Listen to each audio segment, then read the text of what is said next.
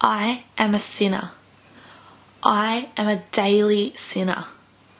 I am a careless sinner. And because of this sin, Romans 6 tells me that my payment is death.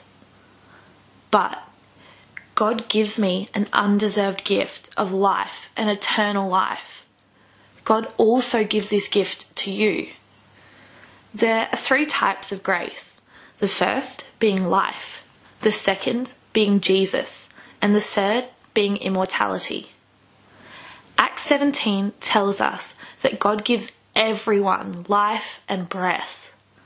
This is given to all believers and all non-believers. Bad things in the world don't happen because God isn't gracious enough. In fact, the very reason you are living, breathing, thinking, feeling is because God is gracious. We do not deserve life, yet are given it. But he doesn't stop there. God sent his only Son that we may be saved through Jesus' life, death, and resurrection. We did not deserve such a sacrifice, but God is gracious. Ephesians 2 explains to us that it is by grace that we are saved, through faith, and this is not by your own doing, but the gift of God. Now, try to imagine a steep, ascending hill, and at the top there's a huge drop-off. On the other side of the drop-off, the hill continues and plateaus. However, across the drop-off zone, a bridge has been built, connecting the 2 sides.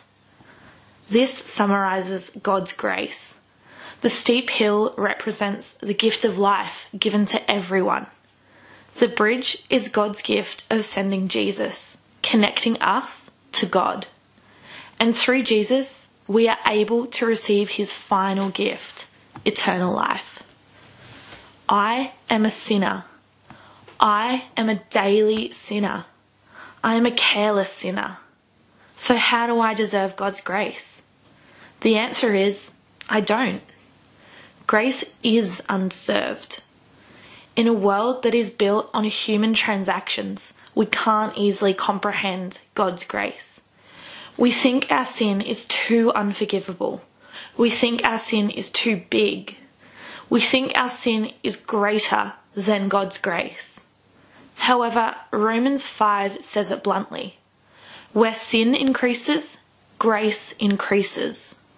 We think that our sin is a huge part of our lives, but God's grace is so much bigger than your sin. In fact, there's actually nothing you can do to change God's grace. Romans 11 comforts us by saying that God's grace is unchanging, irrevocable, and final. We do have to be careful not to abuse God's grace. We know God will forgive us, show us grace, show us mercy. So does this mean we can sin all we want? The beginning of Romans 6 answers this by saying, shall we go on sinning so that grace may increase? By no means. So, as you go about your day, don't abuse God's grace.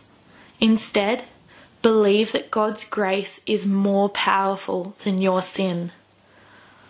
Pass on God's grace to others and be thankful to have the breath of life in you, renewed every morning.